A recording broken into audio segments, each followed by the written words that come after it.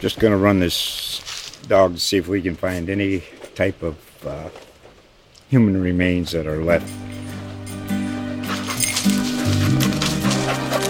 Listen to Where Secrets Go to Die, The Disappearance of Derek Hennigan. From the Detroit Free Press, a new podcast set in the woods of Michigan's Upper Peninsula. Available on Apple, Spotify, Freep.com, or wherever you get your podcasts. Hello, and welcome to From the Newsroom, a podcast production of the Monroe News in Monroe, Michigan. The following are some of the articles that appeared in the Monroe Evening News, forerunner to the Monroe News, in June 1919. These are actual items from the newspaper. The Monroe Binder Board Company, through C.W. Rao, the realty broker, has purchased 5 acres of land in the 3rd and 4th precincts for its new box factory, which will be erected in the near future.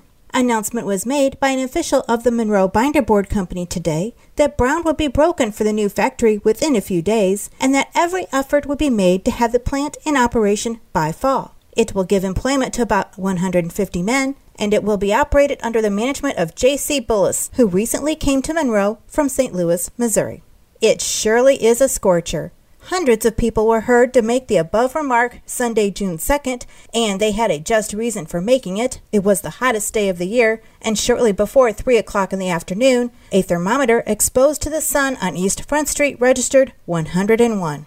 The extreme warm weather prompted many to wind their way to the piers, and hundreds took their first dip of the season. Many other motored to other resorts along the lakefront, there being a good representation of Monroeites at Toledo Beach. Everyone took life as easy as possible, and the only ones who exerted themselves were those employed at ice cream parlors and the near-beer emporiums, which did a rushing business from the time the doors were opening until they were closed. The showers and thunderstorms, which were predicted by the Weather Bureau, failed to materialize. As Jimmy Rawa Carroll said, "If this weather keeps up, I'll have to beat some haberdasher out of a new straw lid." County Clerk Ray Dull stated Saturday that the county pays 5 cents each for rat heads, and some months as high as 50 cents are paid out for them. The orders are issued in the city by the city clerk and in the county by the township clerk. And finally, County Commissioners of Schools Schaefer has mailed to the children in the county schools who have completed 15 weeks in the Health Crusade Drive the Gold Knight banner buttons, which are very neat in appearance. Teachers who have children that have completed the 15 weeks are requested to order the buttons now. You just heard some of the headlines from the Monroe Evening News in June 1919. For today's headlines, go to monroenews.com or look for the print edition of the Monroe News 7 days a week. This has been Paula Wethington for the Monroe News. This has been a podcast production of the Monroe News in Monroe, Michigan. Find us online at www.monroenews.com, on social media at screen name Monroe News, and in print 7 days a week.